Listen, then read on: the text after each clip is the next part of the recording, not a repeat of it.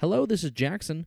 Today on the podcast, I bring an interview that I had with Genesee Spridco, the co-artistic director of Imagine Ensemble and one of the performers in Take Flight, happening at the Cincinnati Fringe Festival this year. Let's be artful.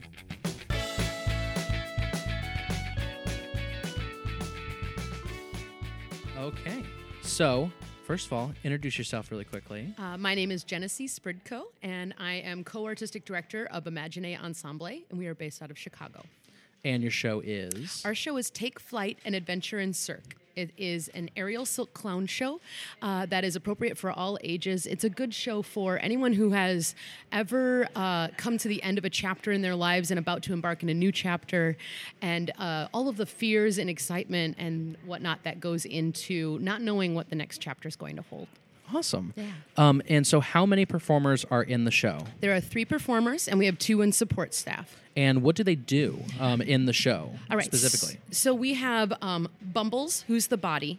We have Kiki, who is the heart. And then we have Fink, who is the brain of one person who is about to embark in their next chapter.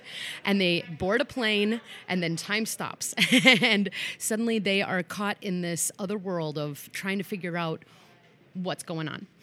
It definitely plays in the world of the theater. We tear away the fourth wall and really kind of show them that a clown show is much more than what people might anticipate. You know, people sometimes their opinion of clown is sometimes it or Pennywise or these scary clowns and things like that, and we are the ultimate opposite of that. Yeah. So, yeah. So it is cirque-based. It is. And so for each person that is on stage, what do they have a specialty that they perform as, or a skill that they do? We all do all the specialties. So it is more of a narrative. We actually have a story that goes through the whole thing, and we use circus skills to help tell our story. So all of us at some point end up in the silks. All of us do some acrobatics. All of us do the clowning and the mime and all of the things. So we're all in it together, and so it isn't like one is specialized as the aerialist and one is specialized as the clown.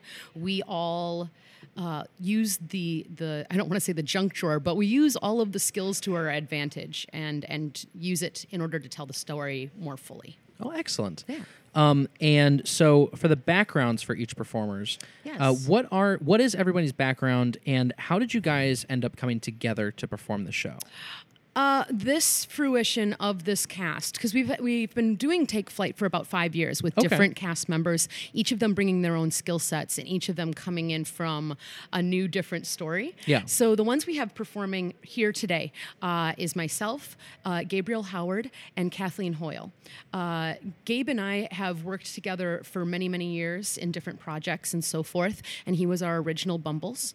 And then we also, Kathleen happened to join our ensemble after my co-artistic director accidentally had an accident during an event entertainment gig, and she accidentally broke her wrist. Oh, no. And so our show, I mean, it's hard to do an aerial silk gig when you don't have a wrist. Sure. So luckily we were like, okay, who do we know that can do poetry and mime and aerial silks and clowning and all of these things? And we're like, Kathleen Hoyle. So Kathleen happened to go to circus school with Ariel.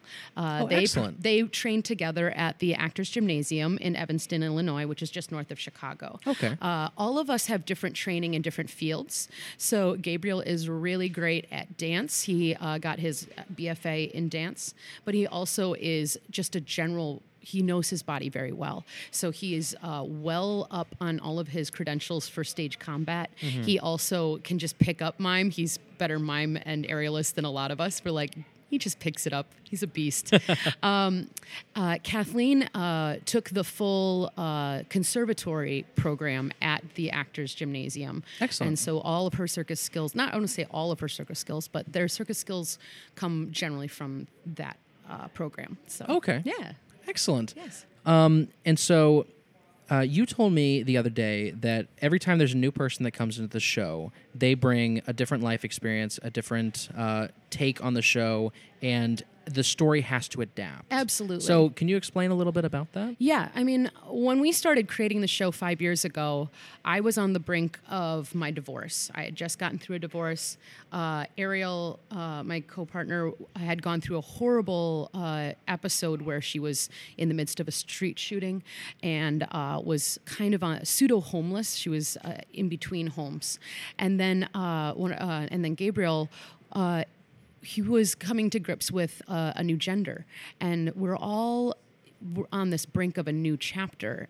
Everyone who's come into the story has their own stories of what new things they bring about it. So sometimes it's a pronoun, sometimes it's a perspective, sometimes it's a skill set. Ariel's father stepped in. Actually, the preview video that you saw during previews was Ariel's father, Brian Begley, who trained with Marcel Marceau. So a lot of the mime work that we have in our show is actually what he and his wife and Ariel have trained us with and brought to the ensemble, which is awesome. Excellent. Yeah. And so when you're talking about bringing new skills, does it change the story, or does someone come in just as a character? How does that actually affect what we get to see on the stage, not just how they feel about the performance in general? A lot of it comes down to character interpretation. Bumbles is different depending on who plays it, just because of their own personal perspective of that. Also, Kiki is a very different Kiki when Kathleen plays it versus when Ariel plays it. Because of that, we create a triangulation. Bumbles, Fink, and Kiki. Now that Kiki is a bit more, how do I put it?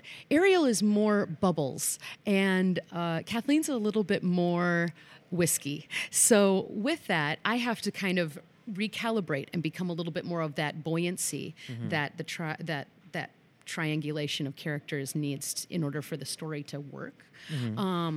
It also helps that we can play our banter and so forth.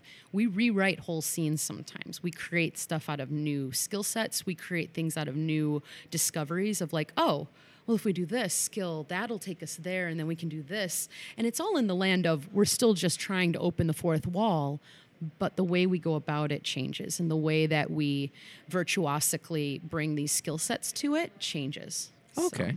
What do people normally expect when they go see your show versus what do they actually, I guess, how does it compare to what people traditionally think of as a circus?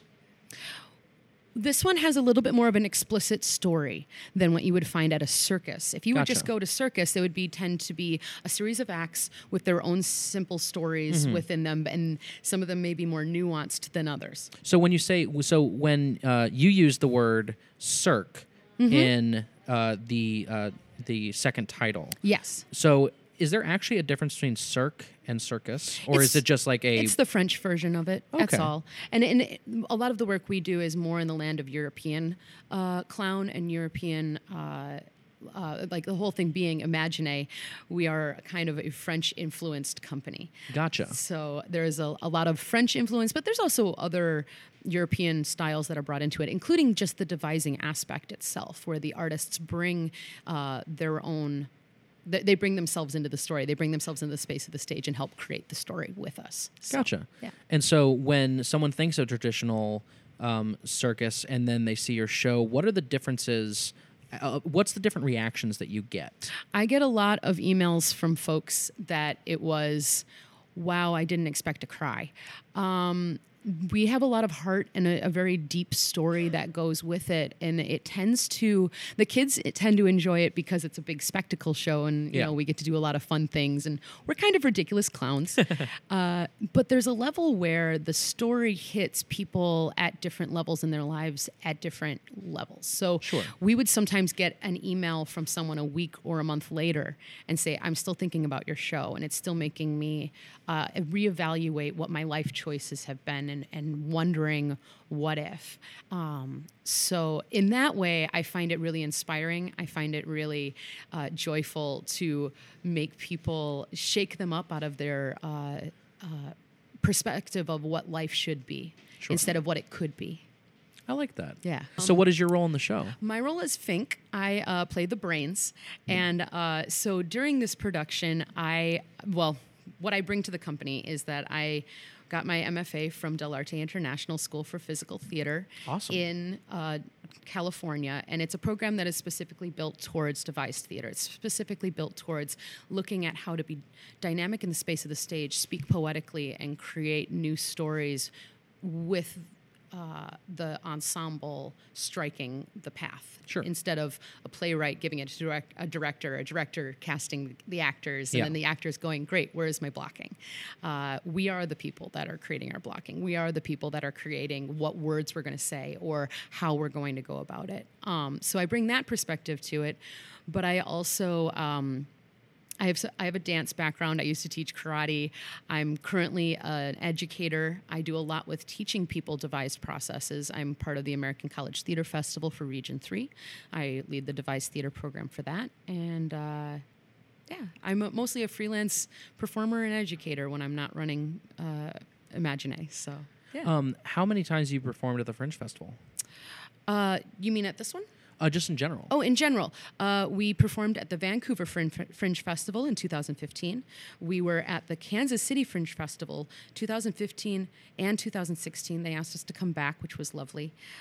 We did it at the Elgin Fringe Festival, and we were supposed to do the Milwaukee Fringe Festival, but that was when Ariel broke her wrist. So we had to step out of that, and it was so heartbreaking. But it was nice because now we have Kathleen, and they're a beautiful addition to this ensemble. Yeah. So, what are you looking forward to most at this Fringe Festival? I really look forward to, we've never been to Cincinnati at all. And so we're really enjoying, just embarking in the theater scene here. And everybody is so sweet and so like, hey, hi, what's up? And I really enjoy the dynamic in this Fringe Festival. Everybody seems to be very collaborative, very aware of each other's shows and aware of each other's projects, and the support is there in a way that I didn't experience at some other festivals. Sometimes when they're really big, everybody's in their own little tunnel of making sure that their show is successful without really, it's more like a competition, and this one feels like, hey, we're all doing this. We're swimming in the same swimming hole. Yeah, it's kind of fun. I was able to tell Chris, I think that, I have not been to any other Fringe Festival, but this is my first Fringe Festival, and the thing that I've noticed is that it's just one big, massive community. And it's not just a community of a whole bunch of artists or a whole bunch of audience members who go, but it's the melding of the two, where you can have a conversation with the artist, and we've been able to have great conversations. And it's such a relief to be able to walk up to a random person, and I've been asking, are you an artist or are you an audience? And they'll go, oh, well, I am both. And I go, oh, they're an artist then. Because and that's what I like about the artist, because it's not just, oh, I have to be here at this. This is my call time. This is when I do tech. This is when I perform. This is, I have an hour. There's a show that I've really been wanting to go see. I'm going to go see it. Exactly. And that type of community where it's collaborative and it's also just, it's very uplifting to know that the other artists are going to be at your show and cheering you on no matter what. Absolutely. And that's really it is. It's heartening. It was one of the things that we're hoping to engage with this particular Fringe Festival, because I think we've been doing Take Flight for about 5 years, and it's getting more and more to the place where you're like, well, how fringe is it if we've been working on it for this long? And so this is one of those things where we're looking at this perhaps being the last Fringe Festival that we take this show to, and start to create the promotional materials necessary to start taking it to venues on a more curated experience. So, that's an interesting thing. What do you think? Why do you think that you fit? As of right now, you said you may be moving away from it, but why do you think the show was so meant for Fringe at this time?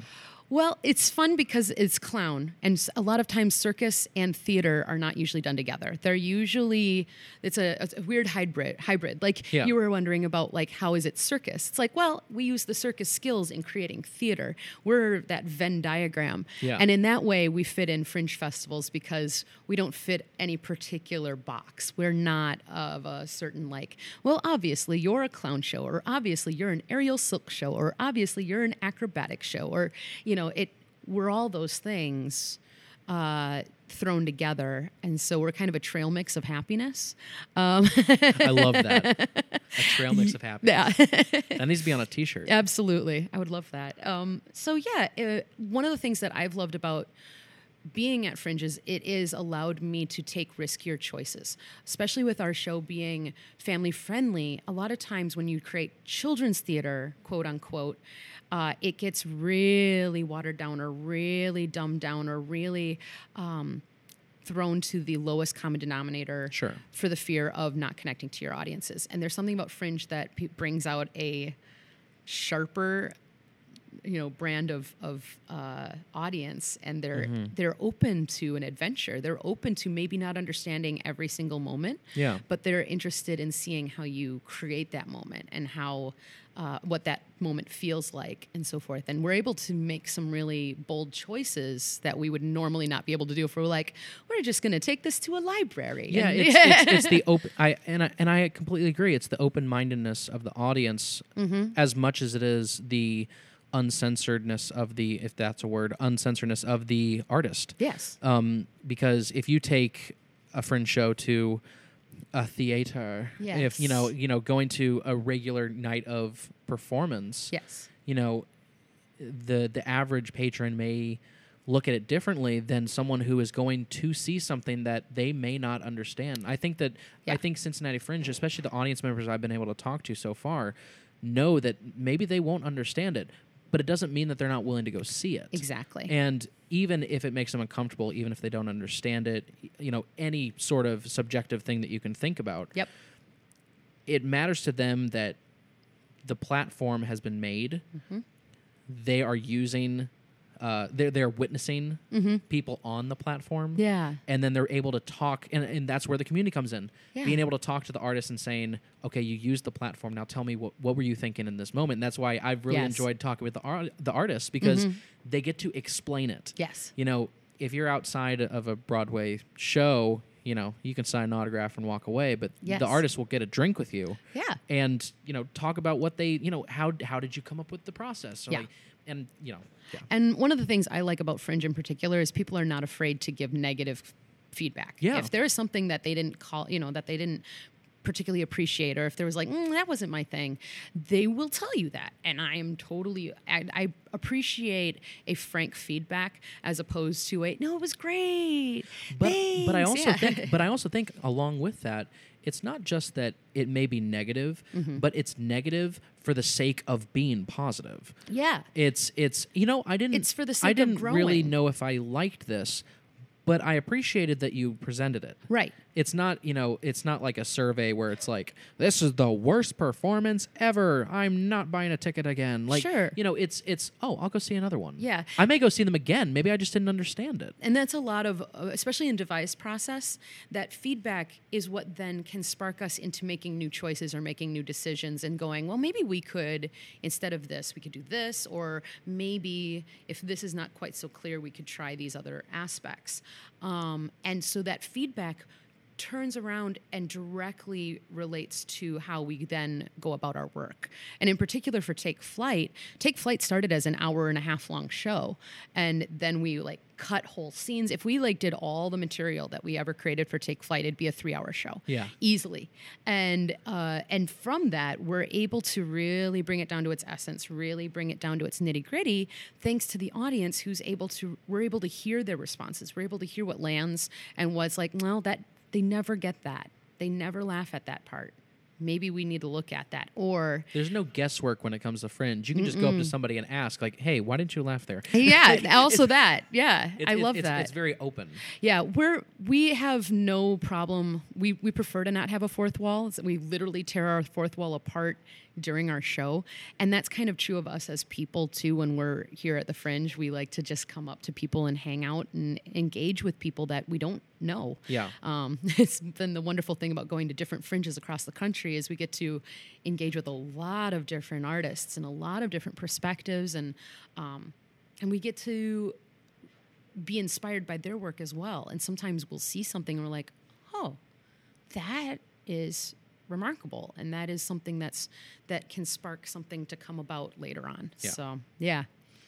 And so I've been asking this question to all the artists that I've talked to, and I think you have touched on it a little bit, but what do you hope the audience takes away from the performance that you're doing? What do you taken away from the experience? I'm sorry, can you say that again? What do you hope that they take away from it? What do you hope that they feel? What do you hope that they, are able to process about the performance or the experience of the show? I hope they feel enabled to see that there are multiple ways to go, and that they do, in fact, have the courage to do what they feel is right for themselves. That it's not going to be easy, that it's not going to be without pain, but that we all have it within ourselves to find joy in our lives. Oh, that's a really good answer. Thank you. I've been getting really good answers on that. Thank you. I'm very glad. Awesome. This was an awesome talk, and Well, thank you so much for joining me. No, thanks for having me. I appreciate it. Thank you, Genesee, for an amazing interview. It was great to talk to you and about the process of creating that show. My sister Caroline and I were able to see it this last weekend, and it was just wonderful. We absolutely loved it. If you're interested in seeing the show at the Cincinnati Fringe Festival, make sure to go to www.cincyfringe.com for all of the available showtimes and ticket information. That is it for this episode of the podcast. Make sure to stay weird, Fringe, and have an artful day.